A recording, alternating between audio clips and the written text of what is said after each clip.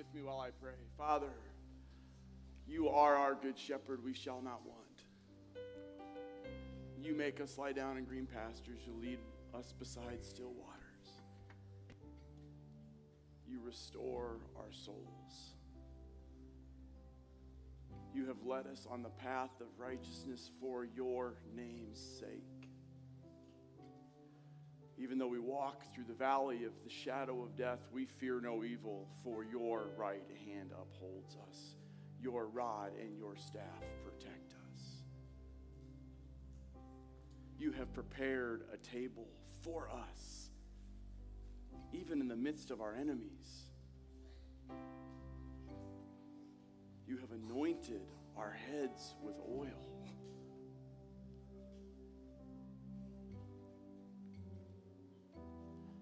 Our cup overflows. Regardless of how we feel in this moment, our cup overflows with your grace. And surely your goodness and loving mercy is pursuing us all the days of our lives. And we, your people, will dwell in the house of the Lord forever.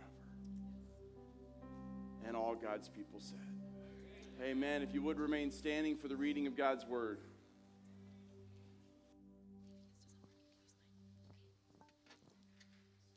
Is there any encouragement from belonging to Christ? Any comfort from his love? Any fellowship together in the Spirit? Are your hearts tender and compassionate? Then make me truly happy by agreeing wholeheartedly with each other, loving one another, and working together with one mind and purpose.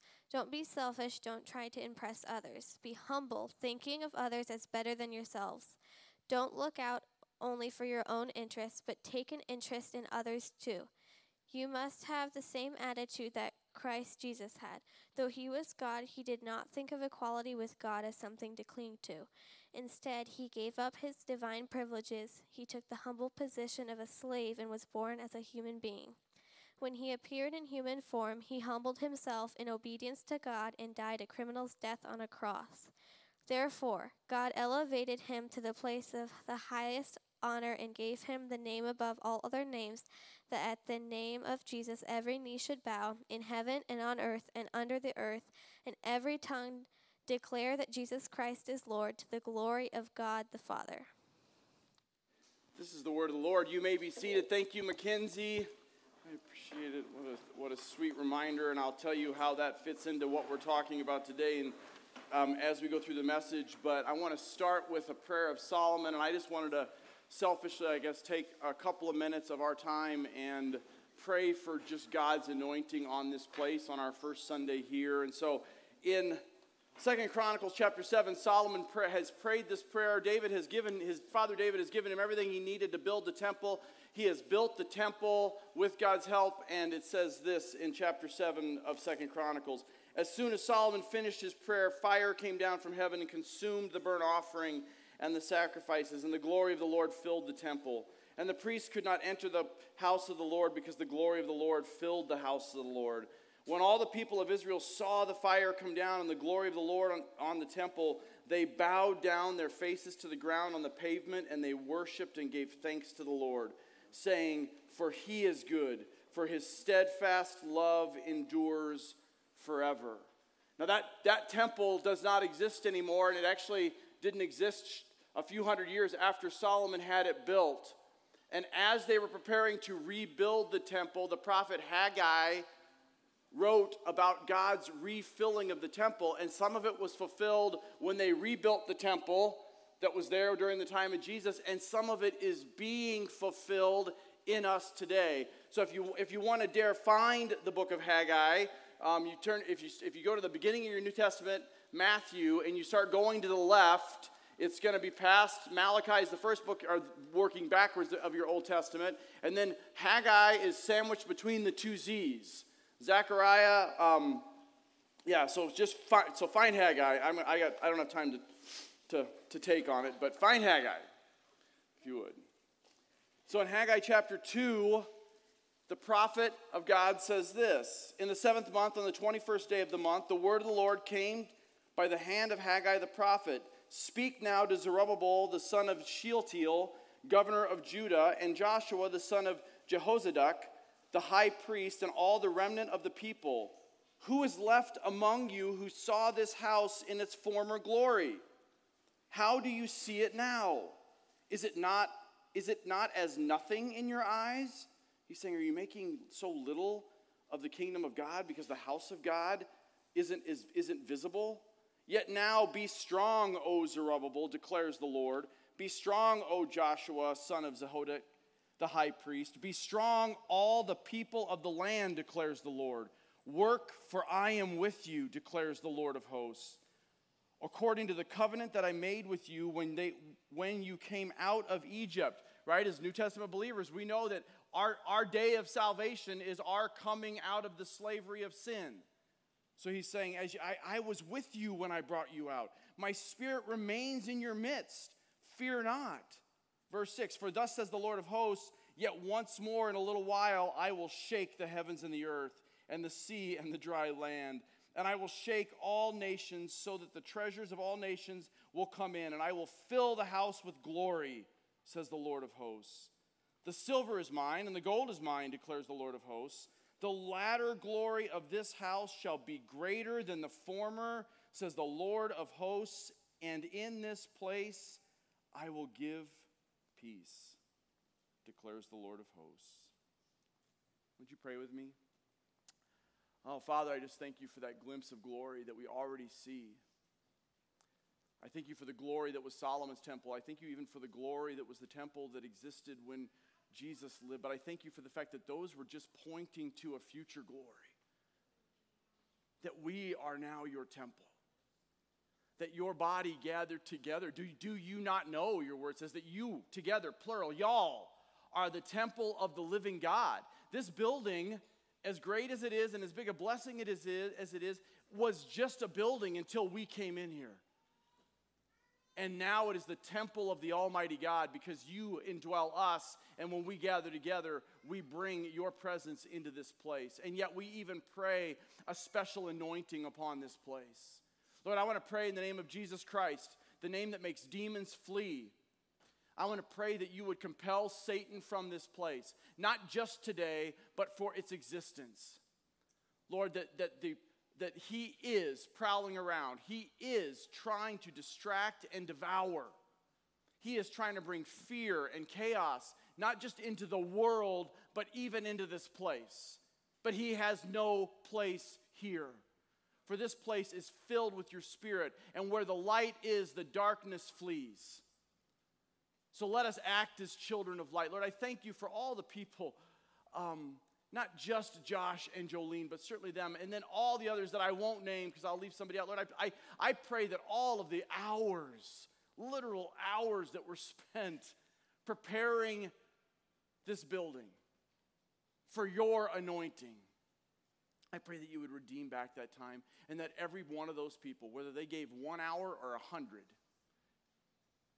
that they would recognize that they did it as an act of service to you.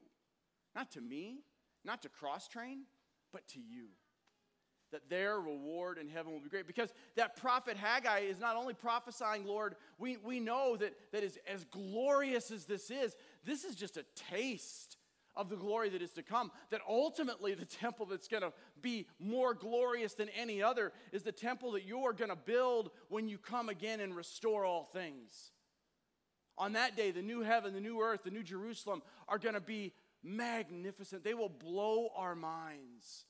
And in the meantime, Lord, let us be a people who cannot resist sipping from the beauty of your presence and being together. That we need these times, not just on Sundays, but throughout the week, to be in your word, to be together, to be reminded of what is good and right, and most of all, what is to come. That's why we gather here today. Lord, we gather here today in this place that you have blessed us with for one reason, and that is to glorify the name of Christ. If that is not why we're here, then stop it. So, Lord, as we continue to worship you in the Word that you are, I pray that you would use it to conform us into the beautiful image of your Son, Jesus Christ. And it's in the magnificent name of Jesus that we pray. And all God's people said, amen, amen, thank you. So if you haven't figured it out yet, we are here today talking about the glory of God, the Soli Deo Gloria, right? For the glory of God alone. And we've been talking through this Summer in the Solas series. I know many of you are just visiting us today, and thank you guys. Some of you drove literally from New Mexico to be here, but or the East Valley, one of the two, but it's the same. But guys, we remember where we started in this series. We talked about being the Imago Dei, the image bearers of God. Right? Because if we don't understand that the whole story God is telling, the whole thing is about the fact that he created us in his image, and by our rebellion, not Adam and Eve's rebellion, our rebellion, that image is not lost, but it's marred. And the rest of this story is him talking about how he is going to restore that marred image through his son, Jesus Christ. That's the story. That is the Imago Dei. And what the solas have been showing us is this is one way of communicating, not just to ourselves and each other, but even to a world, why, not just what we believe, but why we believe it. That the sola gratia, that by grace alone, that because God in his sovereignty just said, I am going to grace you because I want to redeem and restore you. So his grace not only saves us and seals us, but we talked about how it sets us into a family, into the family of God. How does that happen? Well, we are saved by grace alone, through faith alone, sola fide. We talked about how our faith is our partnership with God, and all faith is, by his work of the Spirit in us, is our ability and affirmation of believing in the promises of God. That's what faith is, belief in the promises of God. And then we talked about, so wait a minute, if it's by his grace alone, in faith, or by grace, through faith alone, in what? In Christ alone, solus Christus. Right? It's all of that. There's lots of people that have faith. There's lots of people even, believe it or not, even in our atheistic world, of which I was part of for much of my life, guys, there are people that believe that God is good and he's a good God. There are even people that, and I have faith. They have faith in a lot of things. Everybody has it. It's just a question of who you're placing your faith in, right? What solus Christus tells us is, unless the faith that you have, that you're believing in, by the grace of God, is in Christ alone, you don't really have faith. You don't have saving faith. And then we talked last week about, and all of that is according to this. According to Scripture alone, sola scriptura. Now, what we're talking about today is where all of those things find their culmination. For the glory of God alone, Soli Deo Gloria. That, guys, ultimately, if we are making our salvation and our faith in Christ and the Word about us, and just being a better version of us, and just having a stronger marriage or better families or a stronger church, and it's not about, I love that for 10 years, Cornerstone/Crosstrain has been devoted to preaching the Word of God. But if the end was so that Cornerstone/Crosstrain would be known as a word-preaching church, we lost. Ultimately, we do this because we preach the Word because that brings God glory, according to what we learned last week. So if you would, open up your Bibles to Philippians. Philippians is towards the end of your New Testament, or towards the end of your Bible, in the middle of your New Testament. It goes Galatians, Ephesians, Philippians, Colossians. If you get to Colossians, you've gone too far. And what we're going to talk about today is how do we live in such a way that we bring God the most glory? Because I think we have this wrong in the church today.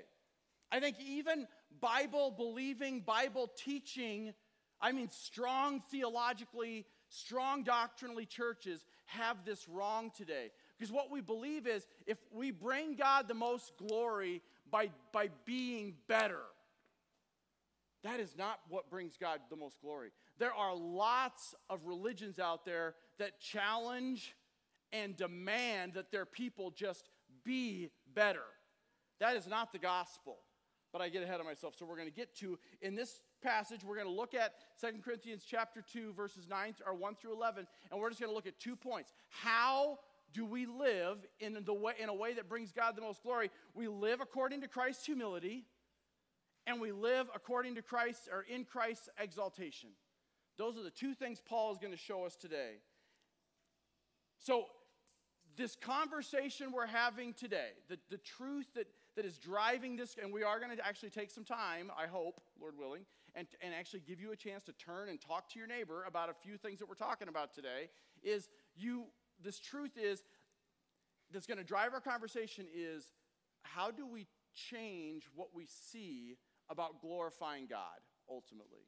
How do we change what we think we know, I guess, about glorifying God?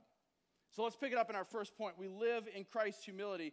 Look at chapter 2, verse 1. He says this, so if there is any encouragement in Christ. I'm going to stop there for a second. Because as I was studying this passage, guys, I'm no Greek scholar. Just because I had a couple years of Greek doesn't make me a scholar. But I will tell you that the word if there is really important. And some of the translations don't even present it like the ESV or the NASB might just like even they at least put so if there isn't any encouragement in Christ. Here's the problem with the way our English translations translate it. It sounds like Paul is asking a question. So man, if there's any encouragement in Christ, he's not asking us a question. He's making a statement. The word if there is actually a clause of certainty in the Greek. So what he really means, and the reason they translate the way they do is because it's really hard to understand. Like in English, it doesn't make a lot of sense. Because in English, it'd be something like, if since there is, which we don't talk that way anymore. If since there is encouragement in Christ, and then if you keep going, he says, any comfort from love, any participation of the Spirit, any affection and sympathy. Guys, even there, it sounds like Paul's doing one of these. Like, well, maybe. That's not what he's talking about. Actually, even the word that we translate, or at least the ESV translates any comfort from love, any participation of the Spirit, it actually is often translated since. I'm sorry. It's often translated some, not since. Some. The word so it could read there is so let me kind of start from the beginning. Here's how it could read in English. Since Christ has done all these things, he's given us some comfort from love. He's given us some participation in the Spirit and affection and sympathy. Since that is your reality, since Christ has done all that for you, now you go do what he's going to say next, which is verse 2. He says, complete my joy by being of the same mind, having the same love, being in full accord and of one mind. Guys, what do you hear in verse 2? I'm asking. What do you hear? Have the same, he's saying, complete my joy by, since Christ has done this for you, complete my joy by having the same mind, same love, and being in full accord with one mind. What is the theme of verse 2 alone? What? Imitate Christ. Okay, that could be part of it. Imitate Christ. He's going to get there later. Unity. Right? Do you see the word same and one? What's the point Paul's driving to? He's saying, guys, if since Christ has done this, man, stick together. Right? He's going to go on to imitate Christ. He's going to go on to, but he starts with, guys, stick together. Unity matters. You know why unity matters in the context of what Paul's talking about here? Because you know what it takes to have unity? Humility. What it takes to have unity, for Carrie and I to have unity in our marriage, we both have to humble ourselves. Because if I stand over here and go, which I'm prone to do in my flesh, this is what I want, this is how I want it done, this is whatever. Is that creating unity between Carrie and I? Does that have the potential of creating unity? No, and if you've been married very long, you understand that it actually creates the exact opposite of unity. So Paul's point is, guys, if you want to live like Christ, if you want to model Christ, if you want to glorify God, which is where we're going to get at the end of this passage, then it has to start with humility. And we really, really don't like that word. Humility is not part of the American experience. It just isn't.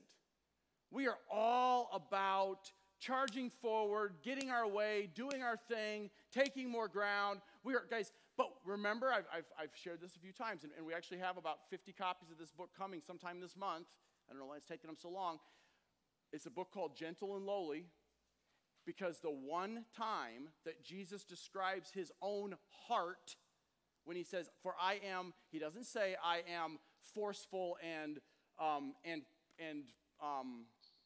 arrogant." He doesn't even say something like, "I am powerful and a leader in my heart." He says, "I am gentle and humble in heart." Right? So, and if we're supposed to be like Christ, honestly, those two words, I read that book. I'm on my process of rereading it the second time because I just don't like it. I mean, it took me forever to get through that book because I'm like, I don't really, Ortland, I've had enough of you. Like, seriously. Because it's reminding me of all the things I'm not yet. And that's what this passage is doing to me as well. So let's keep going in verse 3. He says, do nothing out of, because Paul, way better than Dane Ortland in a book, Paul is going to say, here's why humility is what we're supposed to be about. He says, do nothing out of selfish ambition or conceit, but in, there it is, humility, count others more significant than yourselves.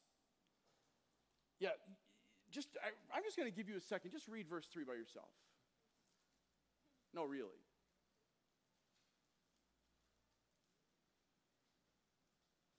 Now, I want you to think, and this isn't in my notes. It's just like I want you to think to yourself, in your life, tomorrow, Monday morning, here it comes, bam, in the face. In your life, in your family, in your house, at your place of work, as you're driving to and from your place of work or school, how often do you do verse 3? Don't answer out loud. Right? How often do you consider others more significant as yourselves? Yeah, but I have to get to work on time. There is no way this person is merging in front of me on the freeway. Wait, where is verse 3 there, right? Now, let each of you look not only for his own interest, but also to the interest of others. And here's what's so interesting. It's like Paul is driving home the point of verse 3 in verse 4, and he's even going to driving home the point. Here's what I mean by that. That word of contrast in the second half of verse 4, but also, is the Greek word Allah. It is the strongest but that he is saying, that's why in the ESV it says but also. He is saying, don't just not look to yourself, but also pay attention, better do this. This is important. It's a command. It's the strongest way I can say this, people. Look out for the interest of others. Here's the thing about being a Christian. The way up for us is down. The way up for us is down. And guys, that does not sell well. It doesn't, and I'm talking about my own heart. It does not sell well. Preferring others does not sell well. Right? And again, I'm just talking about it even in my own heart, in my family, but the reality is, the countercultural reality that Jesus made abundantly clear, and I've preached on and turned to a zillion times, is at the beginning of his longest teaching in the Sermon on the Mount, Matthew 5. Go back, not right now I'm preaching, but go back and look at Matthew 5, verses 1 through 13, and tell me if that describes our culture or some completely radical way of living. And it describes what Paul's talking about here. Keep going. Have this in mind among yourselves, which is also in Christ Jesus. So ultimately now he's going to point, he's saying, here's the deal. Since Christ has done this, he's done it, now you behave this way. Those are the verses 3 and 4. And then he's saying, and oh, by the way, here is the living proof of why. And what I mean by that is, you look at what he says, it's have this mind, which, oh, by the way, was also Christ's, actually, is the way the end of verse 5 could read. Verse 6, who, though he was in the form of God, did not count equality with God something to be grasped, but he emptied himself by taking on the form of a certain servant, being born in the likeness of men. Guys, I think we take that passage, that whole concept, we go, oh yeah, I get it. I get that as a Christian, I'm supposed to be Christ-like. I'm even sort of buying what Doug is talking about gentle and lowly and gentle and humble of heart. But I think it's so easy for us to turn the page because we don't spend enough time thinking about who Christ really is, who he was in the flesh, and who he will be. Remember the quote I mentioned? I don't remember who the quote was by last week. But he talked about how if I said spend 5 minutes just thinking about Jesus, it would freak most of us out because most of us don't know 5 minutes worth of Jesus, right? That's the reality of the culture, of the church culture we live in. And so, guys, if we would just spend time meditating on and praying through John 1. In the beginning was the Word, and the Word was with God, and the Word was God. He was in the beginning with God. All things came into being through him, and nothing that has come into being has come into being apart from him. In him was life, and the life was the light of men. And the light shined in the darkness, and the darkness did not comprehend it. Guys, why am I quoting that? Because that's the Jesus Paul is telling us to humbly submit our lives to. He's saying that Jesus, the one who created everything, who holds it all together by the word of his power, Paul tells us in Colossians, that Jesus is the Jesus that came and lived among us. And he goes on in the Gospel of John, and he says, there was a man who sent from God whose name was John. He himself was not the light, but he came to testify about the light, so that people would believe through him. There was the light that enlightens everyone that was entering the world. Christ is coming, is what John's Gospel is saying. This Christ is coming.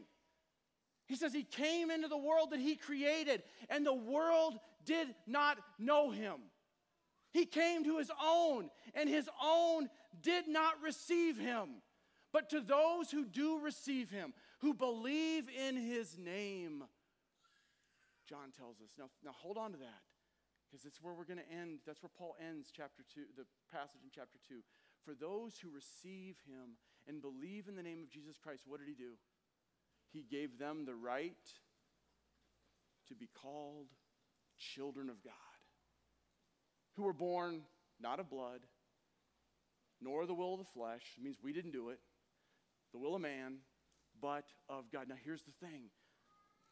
That Jesus that we're supposed to model our lives after, that Jesus that's supposed to motivate us to humility, that Jesus, he came, lived, and the Word became flesh and made his dwelling among us, and we beheld his... I'm sorry, that's really bad. And his word became flesh and made his dwelling among us, and we beheld his glory. What are we talking about today, guys? Glory. We beheld his glory, the glory of the only begotten of the Father. Guys, at the end of that passage in John, you know how John ends? He's bringing it full circle, and he's going to connect it back in verse 18 of John 1. He says, no one has seen the glory of God, but Jesus Christ, whom he sent, he has revealed it. Guys, I know you're not getting it because I see a lot of blank faces, and maybe it's because you've been sitting for a while. I feel like you ought to stand up and do jumping jacks. In your bulletin, there is a list of, guys, if you don't get this, if you walk out of here just going, I need to work on being more humble as a Christian, I'm just telling you, it will not last through lunch. It won't. It just won't. Walk out of here going, I need to think a lot more about Jesus. I need to spend a lot more time with Jesus in the Word, because that will make you humble. Because this whole book is about him. This whole thing. That is ultimately what Paul is talking about. So in this handout it talks about, I'm just going to read parts of it. It says, in Genesis, this is Jesus is saying, I am the I am. John tells us that like a bunch of times in his gospel. I am the I am. And he says, I was the Word creating heaven in the beginning. I was the Passover lamb. I was the holy place. I was the pillar of cloud by day and fire by night. I was the comforting or the coming prophet who was greater than Moses. I was the conquering warrior. I was the one to who's through my eyes you can do what is right. He tells us in Judges. In Ruth, I was your kinsman redeemer. That's what this book, you read it and you go, guys, don't read this book, don't read the Bible to find a better version of you. Read this book to find the better Christ, because he is better. And so, in 1 and 2 Samuel, he is the shepherd king. David was awesome. He wasn't Jesus. First and Second Kings, I was the good king. First and Second Chronicles, I was the establisher of the kingdom. He was the scribe in Ezra. He was the rebuilder of the walls in Nehemiah. He was the advocate in the throne room in Esther. He was the living redeemer when Job needed him. He was the one who hears your heart's cry in Psalms. He was the wisdom of the wise. He was the meaning of the madness. He was the passion that Solomon conveys in the Song of Solomon. He was the wonderful counselor, mighty God, Prince of Peace, everlasting Father, the Almighty One that Isaiah talks about so much. He was the Spirit who writes His word on the hearts of men in Jeremiah. He was the weeping prophet. He was the river that brings life. He was the fourth man in the fire in Daniel. He was the faithful husband in Hosea. He was the restorer in Joel. In Amos, he was the burden bearer. In Obadiah, he was the judge of all the years. In Jonah, he was the prophet that was cast into the sea and calmed the storm. In Micah, he was the ruler born in Bethlehem. In Nahum, he was the avenger of God's elect. In Habakkuk, he was the reason to rejoice even in suffering. In Zephaniah, he was the great reformer. In Haggai, he was the cleansing fountain. In Zechariah, he was the pierced son. In Malachi, he was the son of righteousness. And he's not done. Guys, he's just not done. He's not even done in here. I just went through the Old Testament. In the New Testament, he is the King of the Jews. He's the Son of God. He's the sacrificial servant. He is the great I am, the Almighty, the Word made flesh. He is the power in our witness. He is the justifier out of Romans. He is the Spirit that it's work in the church in First and Second. He's the one that's doing this, not us. Yeah, we had faithful servants come, clean some floors, paint some walls, do some stuff. But he's the one doing this. Because he's the one at work in the church. He is the righteous. He's the divine armor. He's the one who meets our every need. In Colossians, the book after Philippians, he is the firstborn of all creation. It means he has the highest place in all of creation. He is returning in the clouds and saying, "Come quickly, Lord Jesus." He is the mediator between God and man. In Titus, he is the faithful pastor. I'm not. He is. He is the promoter of the one restoring service to him. He is the great high priest. He is the work in our faith. He is the living cornerstone. He is the righteous advocate. He is the one who presents us faultless and with great glory. And in the last book of the Bible, he is the Alpha and the Omega, the beginning and the end, the one who was and is to come. Why take the time to go through all of that? Because if you don't see that and go, man, he is in every one of these letters, books, historical narratives in this book that we call the Bible, if we don't see that he is the point, we miss the point. We have made salvation, we have made Christianity all about us. That's, to bring us back, that's Paul's point. Don't be selfish, but in humility, see others as better than yourself. Why? Because compared to the surpassing beauty and majesty that is Christ Jesus my Lord, I am nothing. What do I have to brag about? Look at your table talk question. How is humility related to God's glory? It's in your bulletin if you got one. I know we ran out. I apologize, but it's a good problem to have, as I was reminded. How is humility related to God's glory? Exactly how did Christ humbling himself? Not how did he humble himself, but how is his humbling of himself bringing glory to the Father? I want you to turn right now. I'm going to give you 2 minutes to turn, and I'm going to ask some tables to have an answer. So ready? So you're going to, that's the question. Go.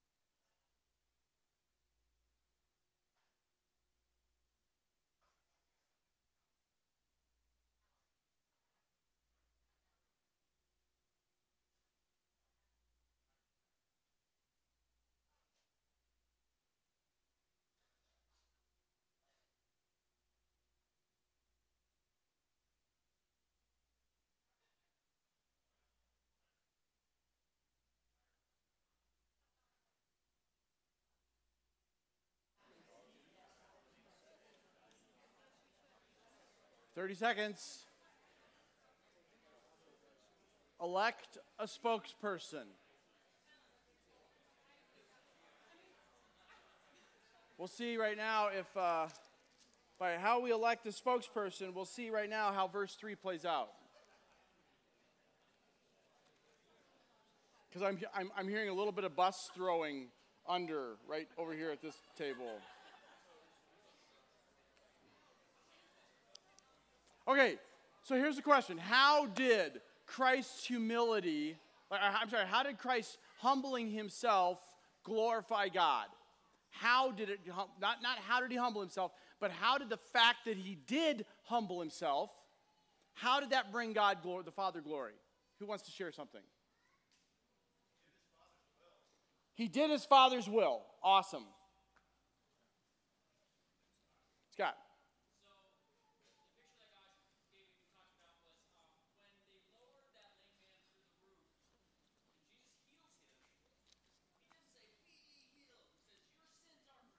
Amen. And it demonstrates what kind of authority he has. Who he actually is. God in the flesh. But all throughout his ministry, he says, I can only do what I hear my Father tell me to do. So on the daily, he's literally just spending time with his Father to hear the marching orders of this walk lived out. Such a great point. And I know it's hard to hear, and we'll figure out, for the first service, I think this is going remarkably well. I mean, like, honestly, as far as AC, I'm talking about just AC and sound equipment. I mean, praise the Lord. And thank you guys for putting all the effort into it. But we'll figure out a way to get mics to people that are talking. But the bottom line is what Scott was saying was that he had the ability to not only physically heal people, but forgive their sin. But he always pointed that back to his dad, to his Father. Guys, I mean, we all know if you had that power, there's a reason you don't. Right? Because, man, it would be, yes, absolutely. But ultimately, I mean, and there's lots of really good answers. Here's the ultimate answer that I want you to think about as it applies to today's message. That ultimately, what was the thing that proved his willing submission to the Father? What was the one thing? Was it just pointing to God? What was it? The cross. That's what Paul just told us. Guys, that right there ought to show us just exactly how important understanding who Christ is to understanding God's redemptive mission. Right? Like without understanding as best as we're able the fullness of Christ, we cannot appreciate the story, the redemptive story that God is telling. The cross proved not only that Jesus is who he says he was, but it also proved that he was willing to do whatever the Father told him to do. And we're supposed to be like that. So now, how do we live bringing God glory? First of all, we have to be in Christ's humility. We have to live in Christ's humility. That's probably the hardest one. The second point goes quicker, actually, because it's honestly, I think, easier for us in some ways. And that is that we live in Christ's exaltation. Because there's cost in both. There's a cost in exalting Christ, and we'll get there in just a minute. But there's also a cost in practicing humility, and that's what you don't get what you want. So let's look at verse 9 of chapter 2. It says, therefore God highly exalted him and bestowed on him, the him obviously there is Jesus, the name above every name. Guys, now understand that sometimes we think that Jesus Christ, like Christ is Jesus' last name, right? It's not. Christ is the Greek word for the Hebrew word Messiah. Messiah is the one that all of these promises are about. So what he's saying here is he's not saying he gave him a name or a title. He's saying what God did was confirm his role and his purpose. By saying Jesus is the Christ, what we're saying is he is the fulfillment of all of God's promises. Now, keep going. It says, so that at the name of Jesus, every knee would bow, and on heaven and on earth and under the earth. All Paul's doing there is, and you're going to read about this in your daily readings, which are in your bulletin. We email them to you. We make this really easy for you. So how to keep this what we're talking about today, you can think about and chew on all week in groups or just at your coffee table or wherever you do your Bible time. But in Isaiah 45, verse 23, Paul's just pulling that out, and he's talking about it. And ultimately what he's trying to point out, what Isaiah was pointing out and what Paul's pointing out, is there is no place anywhere outside of the reach of Christ's authority. When he says that every knee will bow in heaven, the angels, on earth, humans, and under the earth, demons, that's Paul's way of saying those three groups, all of them are under the authority of Christ. And someday, all of them will bow to him. It says, and every tongue will confess that Jesus Christ is Lord. Now get this, to the glory of God the Father. To the glory of God. Do you see how Paul tells us we live in a way that brings God the most glory? By not only personally confessing Jesus as Lord, but by helping other people come to that place of confessing Jesus as Lord. Guys, do you know that the phrase Jesus Christ is Lord was the first, like the earliest Christian creed in the early church? Why is it, for us, Christ Jesus is Lord. I mean, if you've been in the church very long at all, you're like, yeah, this is pretty commonplace. Like, that's a pretty common saying. It wasn't for them, because here's what they were saying. They were saying Jesus, that again, you got to go back 2,000 years, and not bring all of our baggage, but they were saying Jesus, that man, the Word that became flesh, that hung on a cross, he is the Messiah. He is the fulfillment of all of God's promises. He is the one who is and was and is to come, and it gets bigger. So it's not only was Jesus, that man, Messiah, the fulfillment of the promises, he is Lord. Here's what that early creed, why they would actually sing it. Christ Jesus is Yahweh, is what they were saying. When they said Christ Jesus is Lord, what they meant is Jesus is God. Now, why is that? So for us, we go, yeah, I know that, Doug. There's a whole lot of churches out there that profess faith in Christ that don't know that, Doug.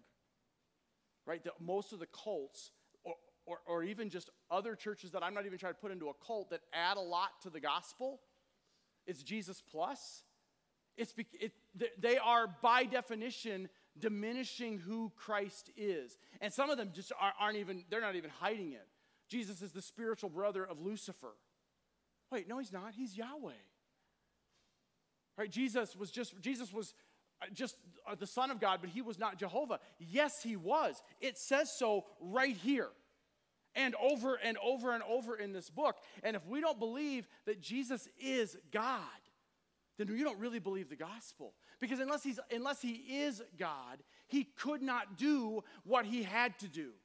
Only God could die for the sins of all humanity. So in this incarnation, that was such a huge deal to the church that we just sort of take for granted. The Word became flesh and made its dwelling among us. We take that almost for granted. It was a massive deal. God took on by willingly emptying himself. We just read, taking on the appearance of a man. It just means taking on this fleshly form. He became fully man and yet stayed fully God. How does that work? I have no idea. I'm just praising the Lord it does, because only as man could he die for Doug's sins. And only as God could his death actually atone for my sin. So we have to embrace this idea that Jesus is Lord. And we have to embrace this idea that we need to confess him that way. See, so I'm going to wrap it up with this, and we're going to go into our time of response here in just a minute. I started out at the beginning, like, the church is kind of broken. In that here's what we are projecting to the world and to each other. Being a Christian just means being more moral. As long as you're more moral, as long as you're not as bad as those people, as long as you're not looking at that stuff, as long as you're not shacking up with your boyfriend or girlfriend, as long as you're not fill in the blank. Now, does God care about those things? Absolutely he does. That's what a lot of this is about. But what we've sold is, you know what? Christianity is, you put on Christianity and you will have a better marriage. You will have a better family. You'll run a more honest business. Like as long as we're doing that, that's how we bring God glory. Like that is the bar we've settled on. We will bring God glory as long as I don't cheat on my income taxes. Now, does God want us to be honest on our income taxes or in our business dealings? Does God want us to be like to have good marriages and strong families. Of course he does. There's a lot in here about that. But that's not what's bringing God glory. That is a byproduct. All of those things, whatever, and countless others that we project on each other all the time are meant by God to be a byproduct of basking in God's glory. They're not meant to be the thing. We've sold them as a thing. The thing is Jesus. The thing is saying that all of the promises of God find their yes in the person and work of Jesus Christ. That we, when we work on the mission of not only in our own lives, but helping others confess Jesus as Lord and humbly bow their knee to him as Lord, we are bringing glory to God the Father. That's how we live to bring glory to God. So I want you to just take 2 minutes, and then we'll go into our time of response. So in your second table talk question, it says this: if seeing people come to faith in Christ, bow and confess, is what brings God the most glory, what are some ways you can get better at telling his glory story? So I just want you to just, like, really quick at your table, what are some ways that you can get better? Places, opportunities, maybe habits that you're building. Just share some ideas. Quick. 2 minutes. Go.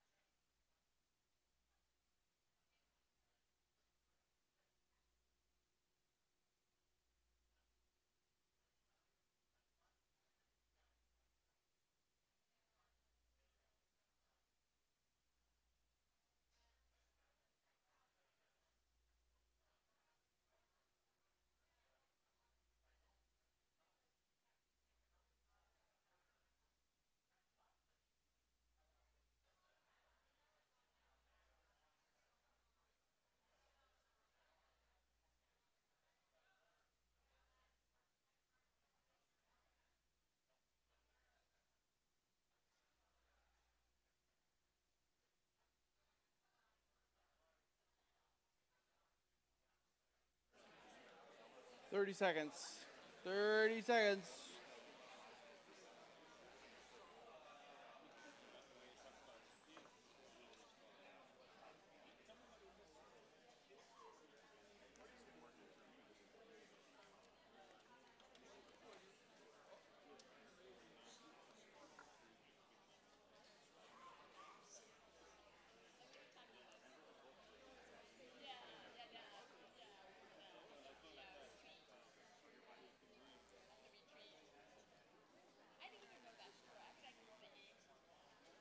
Okay, so how do we get better? Just some really quick ideas. How can we get better at sharing God's glory story? Not everyone at once. Kim.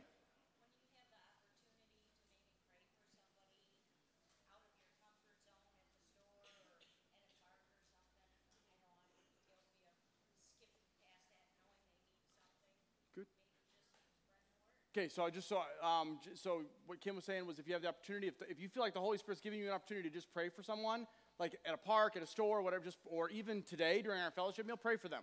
Good. What else? Being under the influence of a changed life. Good. And that's gonna lead us into communion. So hang on to that thought, Tony.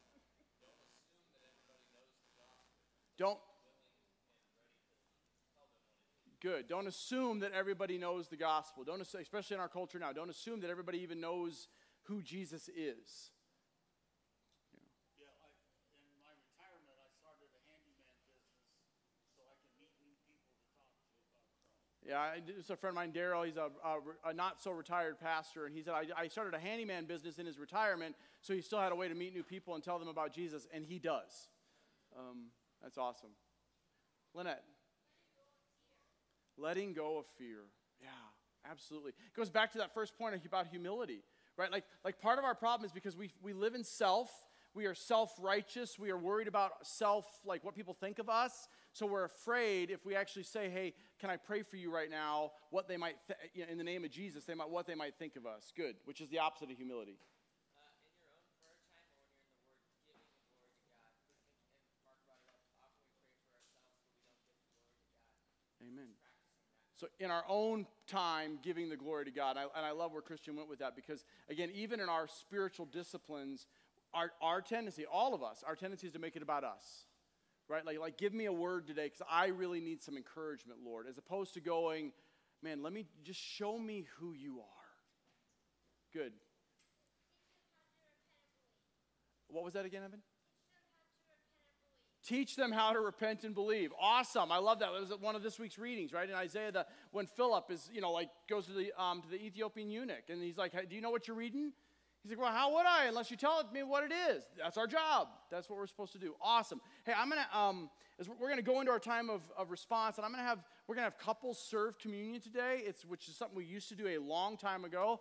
It should be interesting in this little space. So if I would have those couples can come up and kind of get themselves situated while I just sort of review what we talked about. But guys, the bottom line is, I hope what you heard today was not, I need to in my own will and my own strength, I need to try to be more humble, be more like Jesus. What I hope you heard was spend time basking in the glory of God. That ultimately, by grace alone, through faith alone, in Christ alone, according to the Word of God alone, you have been saved for one purpose, and that is for the glory. It was not for your good. It was for God's glory. Your good is in it, but it's a byproduct. It is good to be in the glory of God, right?